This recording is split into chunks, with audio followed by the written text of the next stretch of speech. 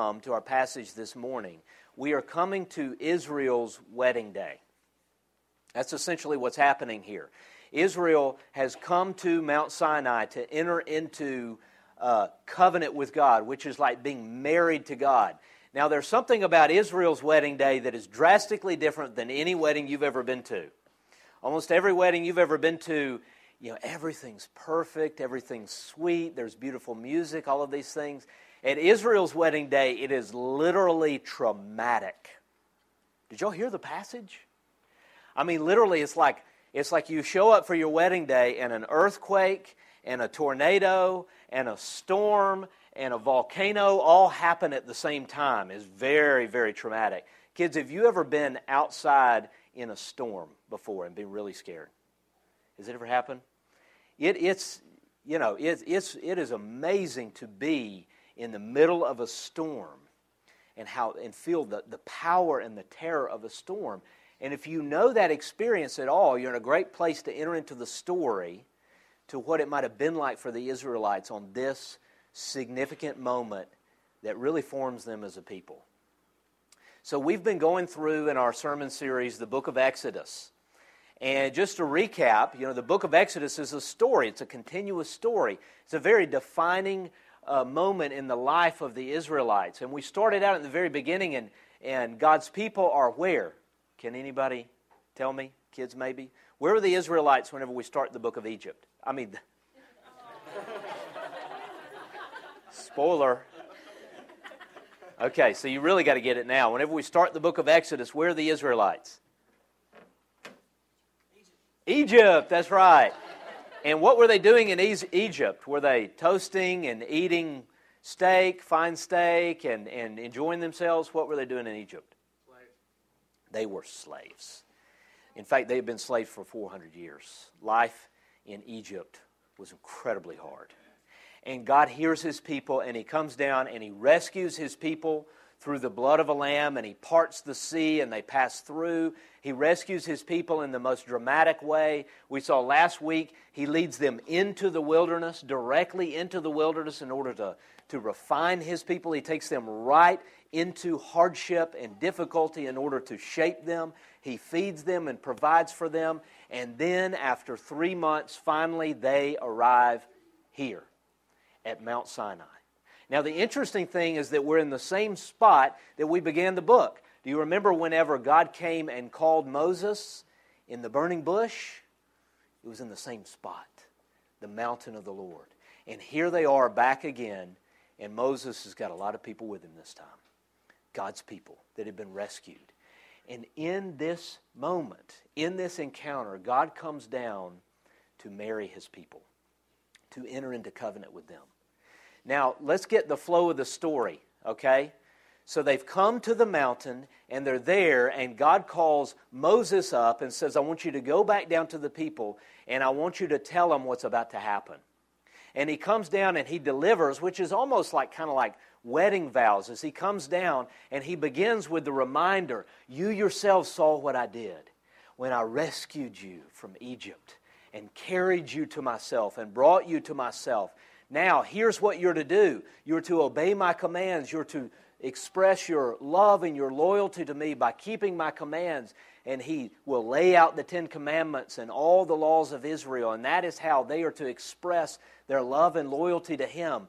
And he says, if you keep my commands, then out of all nations of the earth, you will be my treasured possession. And then Moses goes back down to the people. He delivers the news and lays out the commands. And how does Israel respond? I do. I will. They take their vows back. We will do everything that the Lord has said. Such an eager bride. So eager to respond in faithfulness to her husband. And then Moses comes back and tells the Lord what they have said. And he says, all right, get the people ready. I'm about to come down. And he gives them careful regulations of how they are to prepare themselves to meet with God. Very detailed, very strict, very important instructions of how they are to be prepared for the special presence of the Lord. And then the day comes. They're before the mountain, and God, in His holy presence, descends on the mountain. And did you notice the way that it's described? Just imagine for a moment what it would have been like for the Israelites as the holy presence of the Lord descends on Mount Sinai. We see, as we've seen before, that anytime God shows up and manifests His presence, it's in the form of smoke and fire. We've seen that at the burning bush. We've seen that all the way back in Genesis whenever God appears to Abraham in the smoking fire pot that passes through in the covenant. We've seen that with God leading His people through the wilderness in a pillar of cloud and a pillar of smoke, of fire. That is how God manifested or brokered His presence. It was in the form of smoke and fire, but yet here on Mount Sinai, the intensity of His presence is like never before.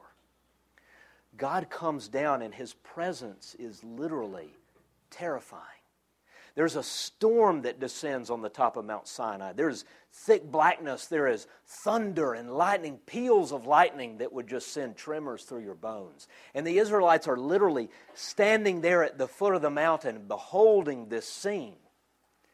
We see that the fire of the Lord comes down on the mountain. The mountain is literally shaking, and the smoke is coming up like from a furnace.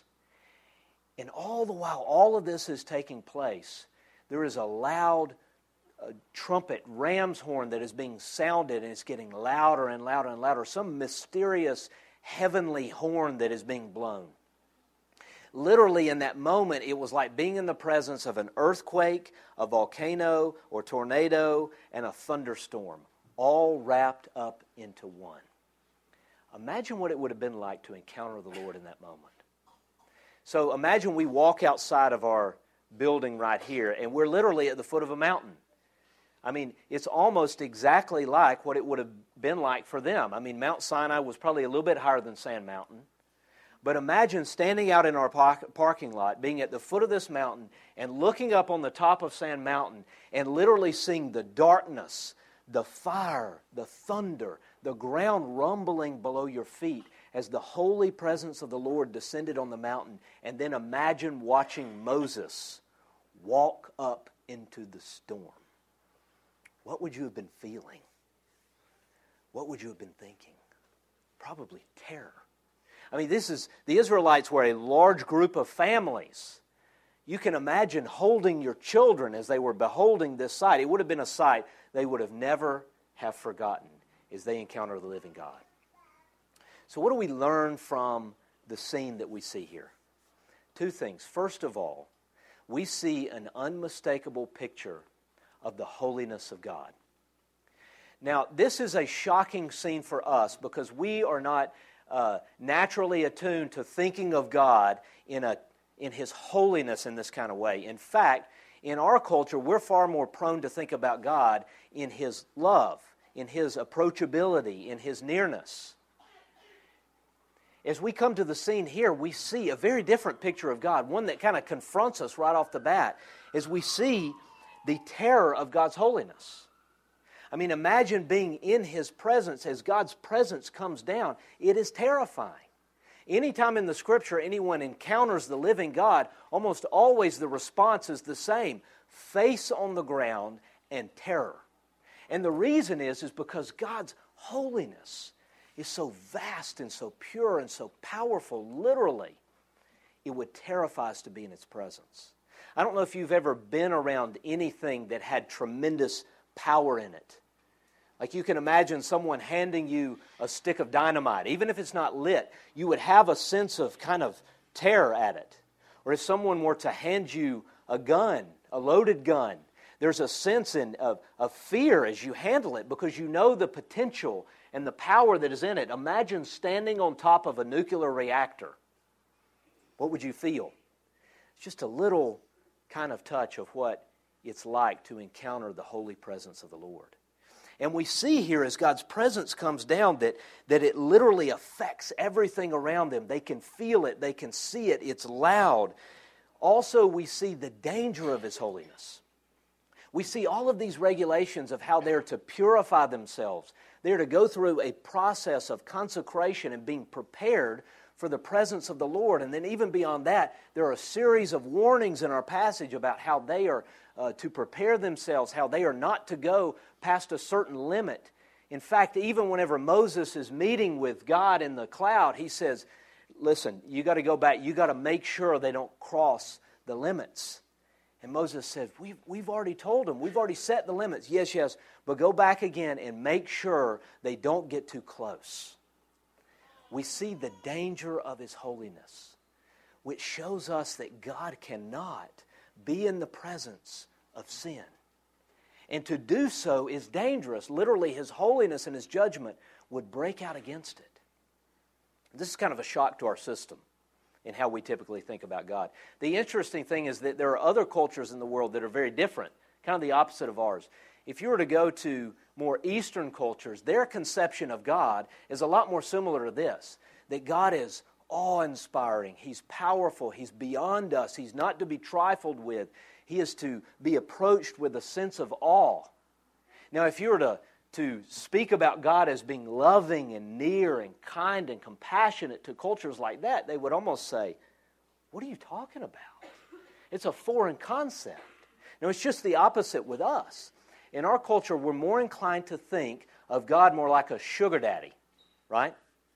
Kind of like an old papaw in the sky, just kind and gentle, just hoping you to kind of look His way, or, and we can be so nonchalant and flippant before the Holy God, before the Holy One. Bounding in and out of His presence, not thinking twice about how we should approach Him or what He is like. But as we come to the passage here, we are encountered with a very different picture of the living God, one that is not like our imaginations might show us. I had a pretty neat experience about a month ago. I got to go down, this is pretty amazing that they even let this happen. I got to go down to the Georgia State Capitol, and I got to open the session of Congress with prayer and a devotional. Do you know that the state of Georgia's legislature starts every day of business with a minister coming in and opening in prayer and a devotion, like 20 minutes. I was surprised they even let it happen, but they do every single day. And I had the privilege to get to go down and to do this. And I thought, hey, this is pretty cool. And I go down, and part of the festivities for the minister is that after you open the session and everything, you get to go and meet the governor. And I thought, it's neat, I'm no big deal or whatever. But then it came time to go meet the governor, and we come into this office, and there was a series of aides there, and they're preparing you to go in. And then you walk into another room that's a little bit closer to his Oval Office. And there's another set of aides and everything, and they're kind of preparing you. And then you go into another room, and they're preparing you more, and you begin to get the sense, wait a minute, there's something to this here. And as I walked into his Oval Office, just the grandeur of the room kind of struck me. Even as I walked into the room, it was a sense of like, hey, there's power in this room. And as I walked in and I met the governor, I was kind of taken back. I didn't expect to have this experience. But, we probably said 3 words together, and he shook my hand. And now what if I would have come into that room, and if I were to just make a fool of myself? Or if I were to go in there and I were to start telling him what he needs to do? That would have been totally improper. It would have been a violation of the office, even if I disagreed about him. This is not something that we think about much in our culture of democracy. In our culture of democracy, it's kind of a turning upside down of authority, right? We tend to, those who are in authority, we tear apart. We tear them down because in a democracy, we, the voters, are the ones who are in charge, the ones who have authority. Now, there's some wonderful things about that, particularly that it protects us against an abuse and a misuse of power. But it also tends to distort our understanding of authority. Whenever you walk into the presence of authority and power, it is only right that you begin to have a sense of respect and awe. How much more whenever we come into the presence of the living God? Our passage shows us that our God is not a sugar daddy, but He is the Holy One. The one who cannot be contained in the entire universe. The one who, whenever He descends with His holy presence, it's almost overwhelming and it's dangerous. that, seeing His glory, seeing His holiness, is what makes His love so unbelievable. You separate either of those two realities about who God is, and it loses its power. Powerless, casual love of God will not change you. But whenever the one who moves towards you in love is the Holy One, that will change you. And the only way for those two qualities to come together is in the cross of Jesus Christ. We'll get to that in just a minute. So we see a tremendous picture here of the awesome, terrifying holiness of God. But we see something else even more prominently, and that is this concept of covenant. As God's people enter into covenant with His people. Now, covenant is a special relationship. A relationship of intimacy, a relationship of promise. And notice in the passage how we see it described here. Look at verses 4 through 6 as God gives the message that He is to go and to take to the Israelites. And look at what He says to them. You yourselves have seen what I did to Egypt and how I carried you on eagle's wings and brought you to myself. He starts, the covenant is founded on the reality that God is the one who rescued His people. It's founded upon His prior grace for them. And notice how He describes it there. It's like God describes His rescue of them as if He were a bird of prey that swooped in and scooped up His people and brought them to Himself. Incredibly tender kind of words to describe His rescue of His people. And then look how He describes this relationship. If you obey me fully and keep my commands, then out of all nations you will be my treasured possession. Do you have any treasured possessions? Do you have anything in your life, in your house, whatever, that if your house was on fire, this is the one thing that you would go to get? Do you have anything perhaps from a loved one, perhaps a memory, perhaps something in your life that you have attached tremendous meaning to, a treasure, something that's precious to you? If you have something like that, you have an idea of what God is saying to those who are in covenant with Him. You are my treasured possession. I own the whole world. It all belongs to me. But you are my treasure. You see the privilege of the covenant there? He goes on to say, although the whole earth is mine, you will be for me a kingdom of priests and a holy nation.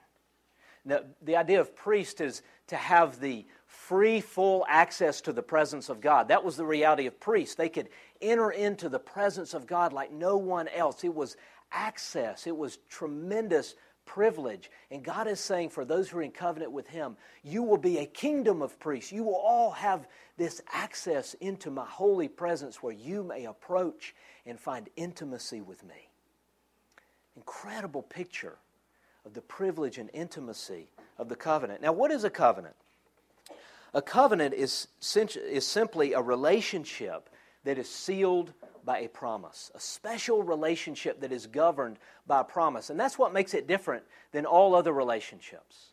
All other relationships in our life are relationships in which you can enter into and out of without any kind of boundaries.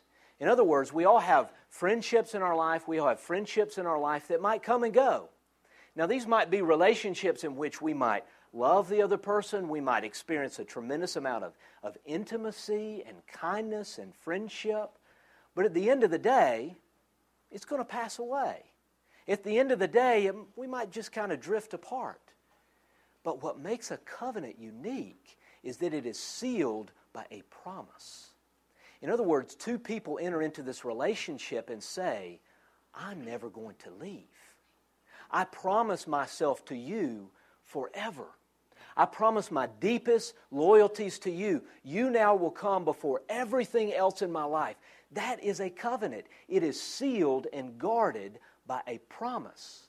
Not by feelings, not by benefit, not by anything else, but rather by promise. Now, the easiest way to understand the concept of covenant is to think about one that's most common in our world. Marriage. It's a covenant. And if you think about the difference between marriage and a dating relationship, in a dating relationship, you might feel deep feelings of love. You might tremendously enjoy one another. There might be all kinds of benefits and all kinds of things. But what, at the end of the day, separates a dating relationship and marriage is that in marriage, two parties have promised themselves to one another. They've bound themselves to one another. They've sealed the relationship to a degree that if you want to break it up, you literally got to rip it apart. Emotionally, physically, financially, even legally. Do you see the nature of covenant is one in which it has been sealed? You see, the reality about God is that God does not enter into intimate relationship and then pull back out. That's not who He is. Whenever God enters into a relationship with a people, He binds Himself to them by promise, by covenant. Do you see how remarkable that is?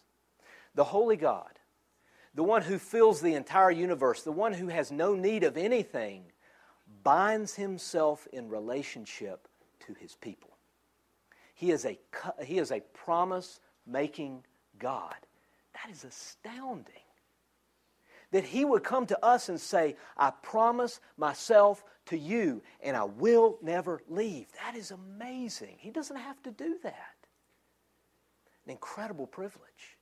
It also gives a tremendous value to marriage. And it also begins to show us the significance of sexual relationship within the confines of marriage.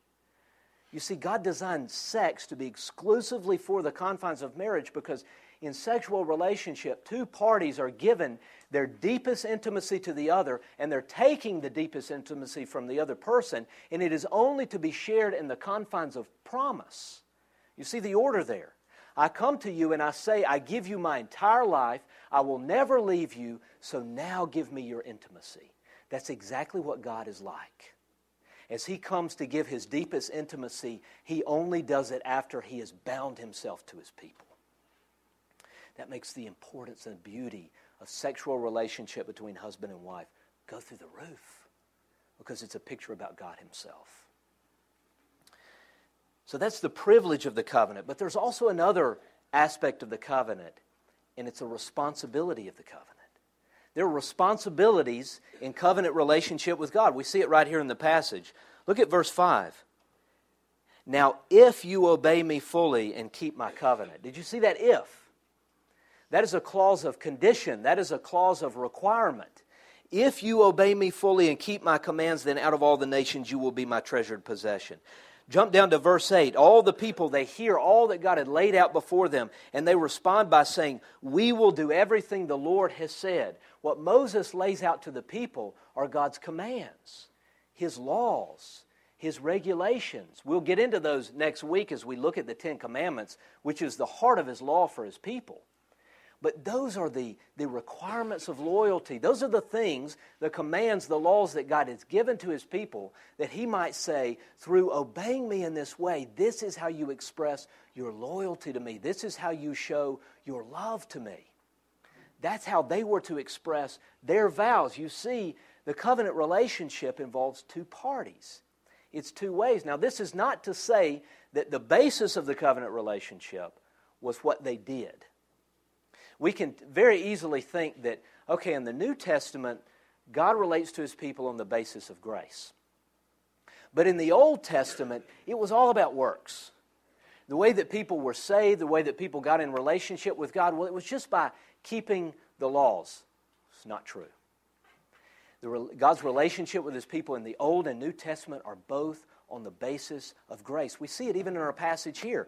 Notice how it starts in verse 4. You yourselves saw what I did to Egypt, and how I carried you on eagle's wings and brought you to myself. The basis of the covenant relationship is God's prior rescuing of His people. He's already rescued them. He's already brought them into relationship with Himself. And it's based upon nothing in them. In fact, as you go along in the story, you see there was nothing special about Israel. God had just chosen to love them and to rescue them. The basis of the covenant is always grace. They don't get into the relationship through their good works, but entirely by the grace of God. But what's crucial to see is that their response determined their experience of the relationship. You see the difference there? Their response to God's grace would determine how they experience the relationship. Do they experience blessing or do they experience curse? Their obedience determined how the relationship is enjoyed. If they threw off His commands, if they went their own way, then this relationship is going to be painful. And it's not going to be a blessing. In fact, it's going to be very, very hard. And in fact, at the end of the day, it was possible for them to entirely break the covenant through idolatry, which is like adultery. And in fact, they do, over and over and over and over. So the thing to see is that the covenant relationship involves two parties. Its basis is grace, but there is a responsibility on our part in relationship with God. The same is true with marriage. As you go and you sit at a wedding and you hear two sets of vows, right? Each party takes a set of vows. Each party makes a promise to the other. I'll never leave you. I'll never forsake you in sickness and in health. No matter what happens, I'm not going anywhere. But there is an understanding there. This covenant relationship can be broken. One party can break it, ultimately through adultery. It's possible. It's two ways. The same is true with God's covenant with His people. But here's the problem. Here's the but. It doesn't work. It doesn't work. This is how God designed the covenant relationship to work with His people, and it's how every relationship is. In every relationship, there's two parties that express love to one another. But the problem with God's covenant with His people is His people, and it's their hearts. You know what? They don't even get past the wedding day. We'll see that in a few weeks. Right there on their wedding day, as Moses is up on the mountain receiving the terms and the vows of the covenant, Israel is down at the foot of the mountain worshiping an idol, which is spiritual adultery. They go to Aaron and they say, we don't know where Moses went. Make us an idol. We're going to bow down and worship it. He says, okay, give me your earrings and your gold. He makes an idol. They all bow down and worship it, and they commit to celebrating and worshiping that idol. Right there on their wedding day. It's the kind of same, to just get the sense of it, imagine on a wedding day, the groom is standing at the altar. There's an awkward silence. Nobody knows where the bride is. And then someone finds her with the help in the back room. If that's graphic, it's nowhere near as graphic as what Israel does in relationship with God. And that's the problem. The problem is their hearts. They cannot be faithful. And so here's what has to happen. And here's what God will ultimately do. God will have to keep both sides of the covenant. And that's what He does in Jesus Christ. The Apostle Paul says in Galatians 4, when the time had fully come. See, God knew all along. From the very beginning, He knew this wasn't going to work. From the very beginning, God had planned that one day, in the fullness of time, He would send forth His Son, born of a woman. He had to be fully man in every way, born under the law, in covenant with God to redeem those under law so that we might receive the full rights of sons and daughters. You see, what God has done in Christ is that He has sent Him to take our place and to fulfill both sides of the covenant. That's the gospel. Jesus came to be the perfect covenant keeper in our place. Jesus came to completely keep the Ten Commandments every day of His life. Every day of His life, He loved the Father with all of His heart, soul, mind, and strength, something that we have never done. He loved His neighbor as Himself. He lived every day of His life in worship and praise to the Father. Every day of His life was a picture of fidelity and faithfulness to the Father. He was a perfect covenant keeper for us. And not only that, He was treated as a covenant breaker. The curse of the covenant fell upon Him. He was cut off. All of the terror of this scene in Mount Sinai was poured out upon Him on the cross. All of God's curse that we deserve was poured out upon Him. He was cut off. He was cast out. He was treated as a covenant breaker so that we might be treated as covenant keepers. God sent His Son to keep both ends of the covenant. So if you are in union with Christ, do you know what's now true of you? You are fully accepted before the Father, in spite of everything that is true of your heart. Free access, free and total access. The writer of Hebrews will say, let us then, after he's laid out the amazing realities of the gospel, let us then approach the throne of grace with confidence. Let us approach this throne with this kind of holiness. Let us come into the presence of this God with boldness, with confidence. Why? Because He has kept covenant in our place. Listen, the only person who dares to wake a king at 3 a.m. in the morning is his child. Do you see the reality of us? Because we are His children, we can come confidently into the presence of this holy God like little children. Wake Him up and tug on His cape, right? That's the reality of Christ as our covenant keeper. We are made clean. We are washed. We are set apart. The curse of the law will never fall upon us. All of these things are true of us. We are His treasured possession because He kept covenant in our place. That is what Exodus looks ahead to. Now, how does this apply to us?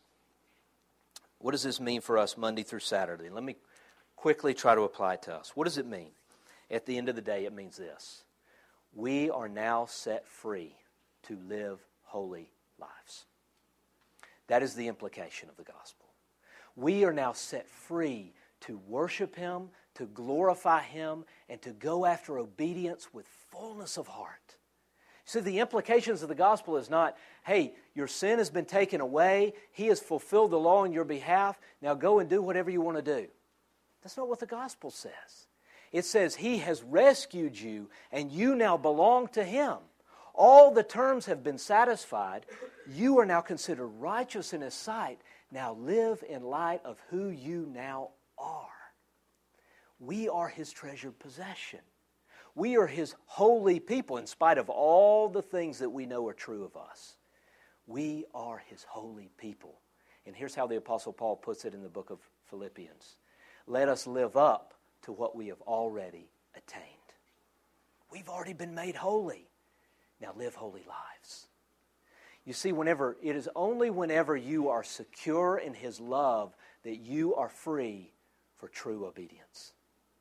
Only whenever you are secure in His love can you live for true love to Him. Because before, all of our obedience is just a way to secure His favor. It's not for Him ultimately. It's for us. It's deeply selfish at its root.